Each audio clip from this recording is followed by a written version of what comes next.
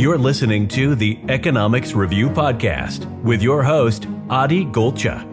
From Congress to Wall Street and finance to philosophy, tune into the Economics Review to hear from world-leading experts on current events and cutting-edge research. Make sure to subscribe wherever you get your podcasts. Hello and welcome back to the Economics Review. Our guest today is an organizational psychologist, a TED speaker, and a senior lecturer at the Norwegian Business School. Holding a Ph.D. in economics, he's the author of several books, including Learning from the Future, What We Think About When We Try Not to Think About Global Warming, and his most recent book, Tomorrow's Economy, A Guide to Creating Healthy Green Growth. It's my pleasure to welcome to the show Dr. Espen Stoknes. Thank you so much for joining us. Thanks so much for having me. Pleasure being here. Firstly, as always, I wanted to start by asking you to introduce yourself and tell us a bit about your background. Yeah, my name is Espen Stoknes, and I'm working at Norwegian Business School. Started out in clinical psychology before I transitioned into organizational strategy and executive team development.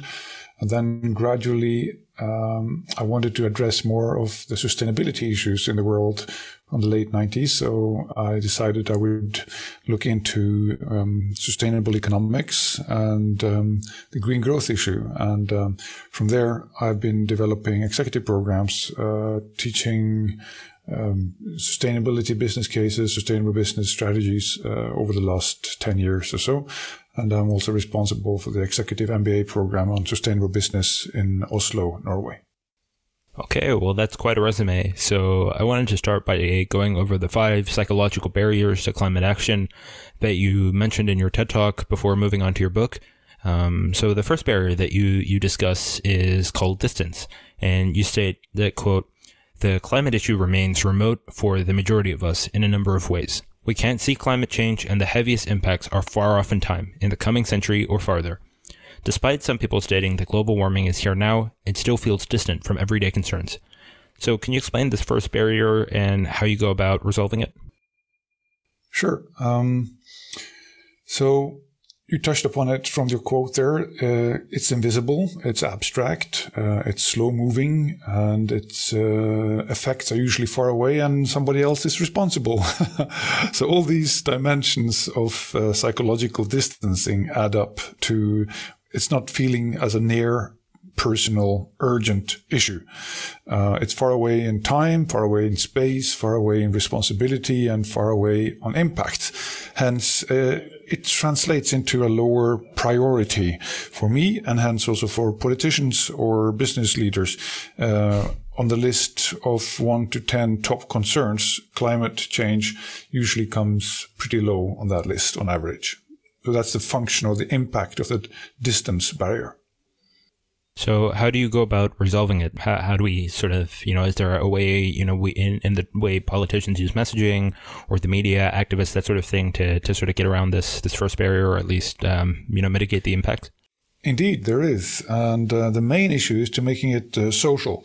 So as psychologists, we know that abstract and invisible issues don't get as much attention as what my friends say or my colleagues do or what my neighbor has on his house or what kind of car or bike or whatever. So the minute I start to make social comparisons or I look to what my peers are doing, then it feels much nearer, much more personal, much more urgent. So there's a good number of studies showing that, for instance, that if my neighbor gets a solar panel on their roof, and particularly like now in a time with high power prices, for instance, in Norway, then the urgency or feeling, I want one too, is very strong, and that eliminates the psychological distancing. Now it's no longer about the climate system or 2050. It's about my network, my colleagues, the people I care about. That's what I mean with social and making it relevant to the social norms that we live according to. Okay, great. So the second barrier that you talk about is doom, which is one I think is especially pressing.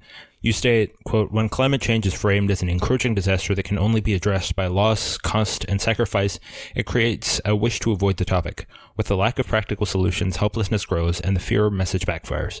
We've heard that the quote, the end is nigh so many times that it no longer really registers.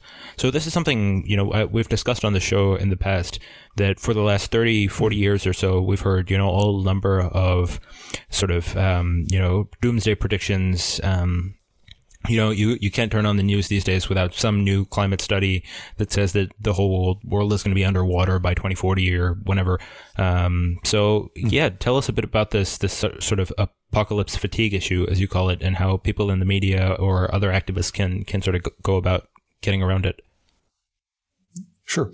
So scientists and climate communicators believe they have to shout alarm all the time because the climate science facts are alarming. However, they underestimate the psychological cost of this or the impact of it, which is that first people habituate. So like the story of the boy who cried wolf, the 10th time you hear about it, the effect is very little compared to the first time. Second, if I experienced some kind of fear or guilt or uncomfortable feelings the previous time I heard about it, the next time the brain expects something similar, and it sends me a warning that, this is going to be painful. So we try to avoid the topic. So I may switch off the channel, or I'll go to some other web page, or just zoom out to avoid taking it in again.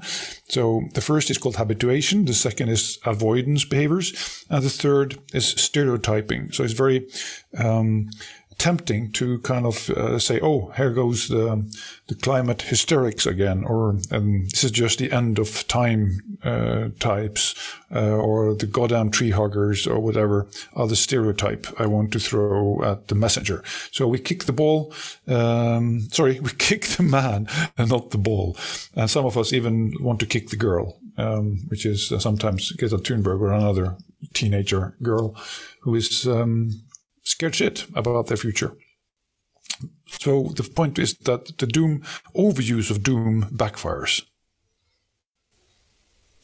Okay, and so how come, if there are people in the media, scientists, activists, they want to still be able to convey the message, obviously, if they find some sort of alarming new prediction or trend or something, they still want to be able to get the word out. But how do they do that without causing, people to just say, another doomsday prediction? They do it in two main ways. First, it's the choice of framings, as we call it. You can choose the framing of apocalypse and a boiling earth or hell, or other people are choosing the framing of sacrifice. So you have to sacrifice your meat or your plane ride or whatever. Or they sometimes also speak about all the costs that related to stopping the petrol or cut down on the petrol use, loss of jobs and higher oil prices and expensive gas, etc. So with framing such as doom, cost, and sacrifice, then you're bound to lose in terms of inspiring people to change. Hence, you need a balance. We shouldn't avoid the alarming climate facts, but immediately after mentioning them, one should add at least 3 opportunities or 3 positive framings. So the incredible cheap and efficient transition to electric mobility brings down the need for so much fossil fuel. Also, if we switch to less grain-fed red meat towards more plant-based gourmet foods, that makes your health better. Also, that if you become more energy efficient, you reduce the risk for future costs coming into you, such as with a sudden gas spike or whatever. So these 3 framings, the risk framing rather than catastrophe, the opportunity rather than the sacrifice, and also the health benefits relative to the death and suffering and the sacrifice. That's the shift we need to do from having mostly threats and doom messages to a mix of opportunity, risk management, and health benefits. So make sure that when you speak about these issues, people are left with an impression that there is so much we can do that actually turns this around from a threat into a larger opportunity. So that's the framing issue. And the other way to deal with it is a better story. So we need a story about how if we continue with the 1900s type of industrial development, we will both break the climate and the wildlife into a story of how we make better lives for humans everywhere, increase well-being while bringing down our footprint. So we can do that with the cities, we can do it on state level, not least on corporate levels. So the leading corporations, the green growth companies such as Tesla or Solar Edge or Ørsted or QuantumScape, all these companies are grabbing those fantastic opportunities and turning them into jobs and a new direction for our economy towards well-being for everyone. And if I can really feel that we now have left the grey industrial age behind with its dreary jobs and assembly lines into a smart, digital, dematerialized and clean society, that is the big story we want to be part of. And what is your part? What is this company doing? And what is this guy doing? This lady doing? If we can tell lots of these stories about people grabbing these opportunities to co-create that well-being future, then most people will want to be part of it. And that way we avoid the doom barrier and some of the identity issues that we'll get to later. Okay, so that brings me to the third barrier, and this one I think will hit home very close for many of our listeners, which is cognitive dissonance, which you explain by writing, quote, "If what we know conflicts with what we do, then dissonance sets in. But by doubting or downplaying what we know, we feel much better about how we live." So the issue with cognitive dissonance, the cognitive dissonance barrier for me is that it's very much of an everyday thing.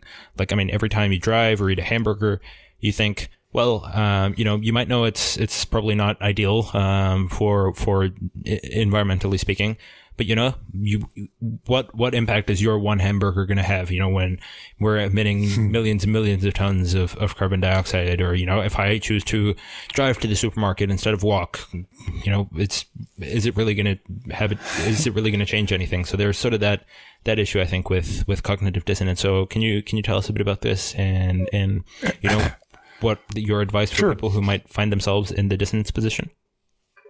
Absolutely. And you did such a brilliant job, Adi, in pronouncing all of that, that I'm not sure how much I need to add, really. The thing is that when there is this conflict between, as you say, what I know about the climate science and the emissions, and then it's so convenient to get into your gas guzzler and get some gas or grab a burger on the way, and it's so hard to do all those things that you should do, then immediately the dissonance kind of sets in. And the effect of this is that my thinking and attitudes then tend to slide back into what I'm doing rather than what I'm knowing. And over time, this makes most people more negative to clean energy or sustainability issues because they are living unsustainably themselves and they're aware of it. So we should rather turn that from being a problem or a backlash into being an opportunity. So if we, with nudging and what is called choice architecture, make the most climate-friendly option the default. So let's say that there's a big traffic jam, but it's easy to bike into town. So I can, with my electric bike, get into work quicker on bike than in sitting in my gas guzzler. It's more convenient. The e-bike is just there and it goes quicker. Then more people would do that. Or if it's easier for me to have solar panels on the roof because there is a supplier who does everything, and all I have to do is to give my address, and then suddenly I also see that my long-term power bill is tending downwards. All those things, if we can make it the food and the mobility and the household appliances and our buildings more energy efficient, so I don't have to think much about it, then suddenly behaviors will shift and attitudes will follow. So we see that, for instance, in Oslo. In the beginning, people were very negative to electric cars, but the moment they saw that you could have some benefits like cheaper energy or even access to the public transport lanes or whatever, you were getting quicker, then people stormed into it. They got the electric car. After that, they expanded that with solar panels on the roof, and suddenly through more sustainable behaviors, attitudes follow. And that's the great opportunity with dissonance, turning it in from a backlash towards spillover effects towards ever more behaviors. That sort of incentives point is great, just from an economics perspective as well. From what I remember from my college psychology class, the cognitive dissonance is one of those things where you can't really get around it, just by thinking about it. If your behaviors and your actions conflict, then one way or another, either your actions are going to change or your beliefs are going to change. That sort of brings me to this next denial, barrier. So you explained this one by writing, quote, "When we negate, ignore, or otherwise avoid acknowledging the unsettling facts about climate change, we find refuge from fear and guilt. Denial is based in self-defense, not ignorance, intelligence, or lack of information." So this actually sounds quite similar to the dissonance issue. So can you tell us a bit about this and your solution as well? Yeah. So it is connected with the dissonance. That's well spotted, Adi. And it is the case that when you've had dissonance for some years, it all becomes automatic in the brain, and suddenly it's become repressed, if you will. You no longer notice that you're coming up with self-justifications. So you may hear about or read about climate change on Thursday or Friday, but by Monday morning you live onwards as if you never heard. Also because it's a very social thing. If I've picked up from my colleagues or family that we don't really speak about these things, then I don't want to raise it either, because it becomes a very uncomfortable issue or conflictual issues, and we get ridicule and criticism, and people start to feel bad about it. So the way out of denial is to actually give people frequent feedbacks. So if you do something, let's say you've have a meat-free Monday, or if you go to work in your office, there's a dashboard showing what's the footprint of the building, of the cantina or the restaurant. Are we doing better this year than we were the previous year? So this is where the green growth comes in. Can we improve our resource productivity, not just our labor productivity, but also how much value we create relative to how much energy or other resources we use. So if we can have a quickly growing resource productivity, we're 7% better this year than we were previous year. Now suddenly the climate issue is something you deal with. You're actually reminding people that we are making progress. And in doing that, it becomes much easier to talk about the issue and take it seriously, that our footprint is too big. However, since we are dealing with it, it's now being raised from being suppressed into our strategies and into our business cases and into the continuous feedback we get from our buildings or food systems or energy systems that we're on the right track. So that's the way out of denial. Yeah, and so that brings us to the fifth and final barrier, which is identity. Now, this one for me was the hardest to sort of wrap my head around. You explain it by writing, quote, "We filter news through our professional and cultural identity. We look for information that confirms our existing values and notions and filter away what challenges them. Cultural identity overrides facts. If new information requires us to change ourselves, then the information is likely to lose." So this one seems like sort of a very grassroots, very, very deep-rooted issue that sort of sounds to me like, the hardest, A, to wrap your head around, and B, the hardest to change. So, sort of explain a bit about this barrier and sort of the necessary, I think, societal shift in identity to get around it. Yeah. So this is probably the deepest, as you say, and the hardest barrier to change, particularly in American society, where you had now the polarization going over the last 20, 30 years in particular, but even longer, of course, going back to Reagan and the 80s. So one of the most precise predictors of your attitude to climate change is your values, your personal values and outlook on the free market. So if you have a free market ideology, then it's very strongly correlated with reluctance or negative attitudes to climate action, regulations, carbon pricing, etc., and also climate concern. So identity is how I see myself as part of society in a professional way, but also in a political way and also geographically.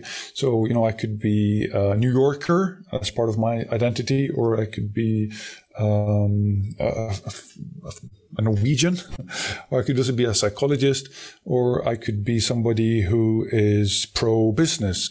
And then when climate activists or climate researchers or politicians say what we need is more regulation and more prices on and taxes on carbon, then this runs counter to my value system, which is that government should be as small as possible and market should be as free as possible. So if they are coming up with suggestions for more regulations and more taxes, then this science must be wrong, or their thinking must be wrong.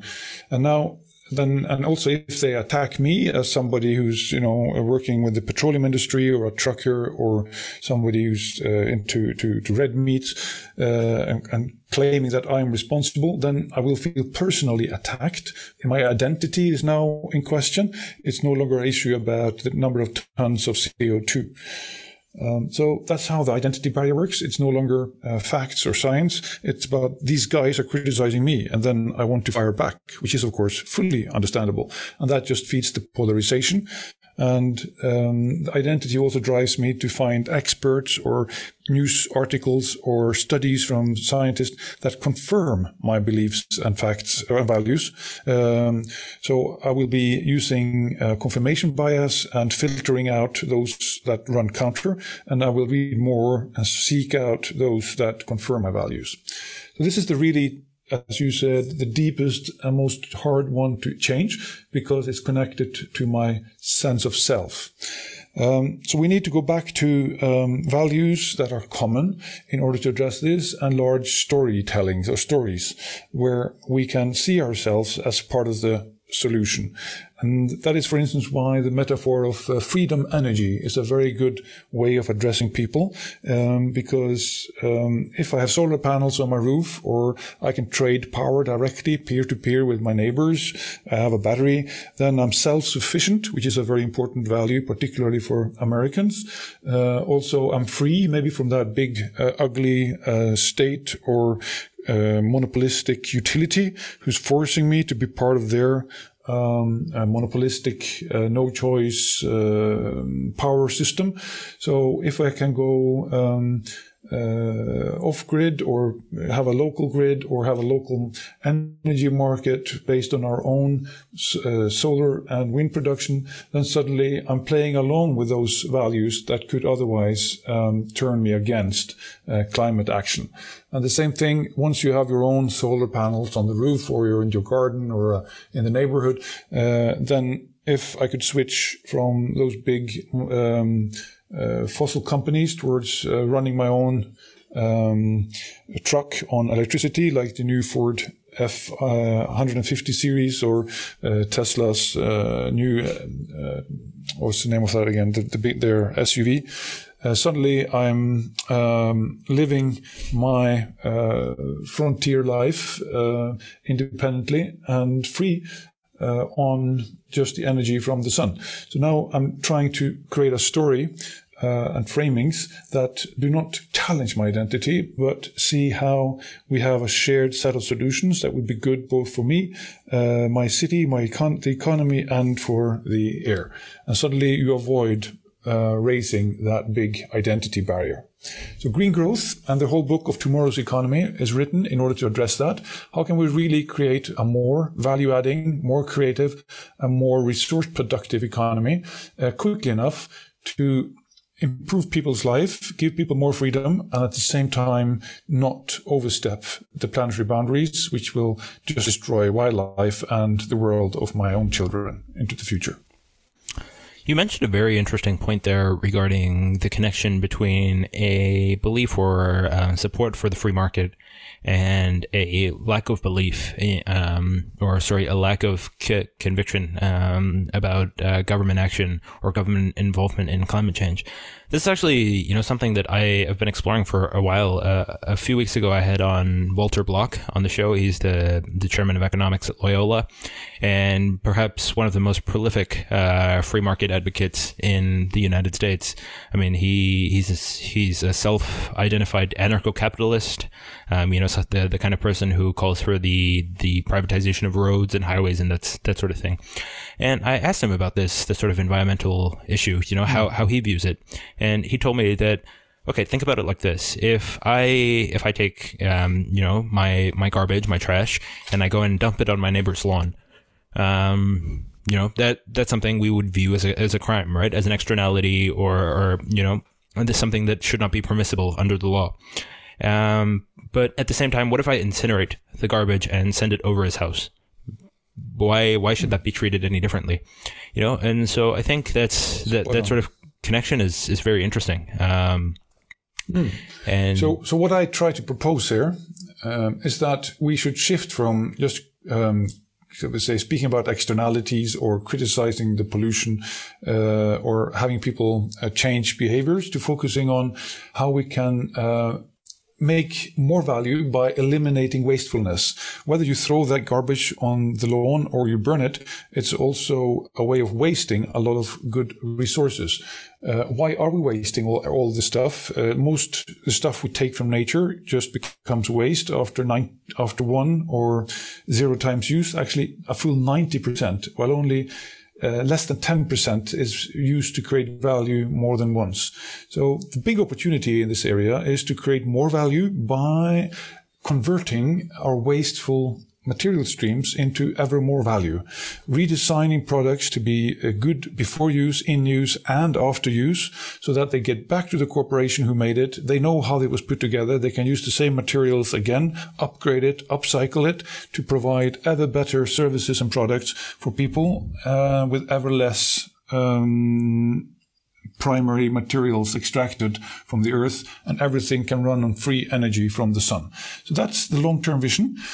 Make more value, better lives with much less waste, reduce the wastefulness with 90% while doubling the value added or the value creation in the economy. And you can do this on a corporate level, on a city level, state level, and also probably with the help of government. But that's secondary. The big new story is to eliminate wastefulness and convert it into value. Okay, and that's sort of, I think, a perfect segue into your latest book, which is titled Tomorrow's Economy, A Guide to Creating Healthy Green Growth. So I think you sort of touched on that idea of green growth there in terms of, a multifaceted approach in terms of reducing waste. And I think an interesting thing that you also touched on was corporations. So, like I think building on sort of my last point about free markets and sort of that connection, I think, and I'm pretty sure you would agree, that corporations have a very important role to play here. It's not all, government involvement, government programs. So there's just this very interesting thing, and you touched on this earlier as well with the changing incentives. That, if a corporation, and at least as it works today, they have a responsibility to their shareholders, a fiduciary responsibility to generate as much profit as possible. And so, within that context, if the incentives for them shift so that it is more profitable for them to be recycling, it's more profitable for them to be reusing materials or that sort of thing, then that's perhaps where we see this organic outgrowth rather than, the government mandating or taxing or that sort of thing. Really just want to give you sort of an open question here. Tell us about this idea of green growth, the sort of thesis of your latest book. Sure. So it starts from the recognition that with the current fossil system and the current material system, most of what we take from nature actually just goes to waste. And like in the car, 99% of the energy goes to heating the air and the engine and the brakes and the tires and the asphalt, rather than moving me from A to B. And the same thing with construction houses and the operation of houses and buildings, most of the energy we take become waste, either as building material waste or as energy waste. And there are now so many incredibly fascinating and disruptive end-user innovations that could provide us with much higher well-being, better lives, with just with 90% less of that material and energy use. So let me just mention 21 out of these, so you can have a pick for yourself what space this is. So we can transition to electric bikes. We can use taxi buses. We can have ride share, like with Uber, multiple people. We can have car share. We can have the bike share. We can have mobility as a service rather than owning a car or getting a bus ticket or whatever. I can just have a subscription on getting where I want to go. And we also can do what we are doing now, more Zoom and Teams and less traveling. All these things bring down the need for energy consumption and mobility. Then on the building side and the consumer side, we have heat pumps, we have smart homes, we have prefabricated retrofits for old buildings, we have the Internet of Things and smart appliances, we can have peer-to-peer homes and peer-to-peer goods. All these things will bring more value with much less material use. So the sharing economy and the efficiency revolution. Finally, we can everyone turn to net positive houses with the PV on the roof and storage in the batteries, with peer-to-peer power electricity trade, vehicle-to-grid solutions, where the batteries of the car sell power back to the grid.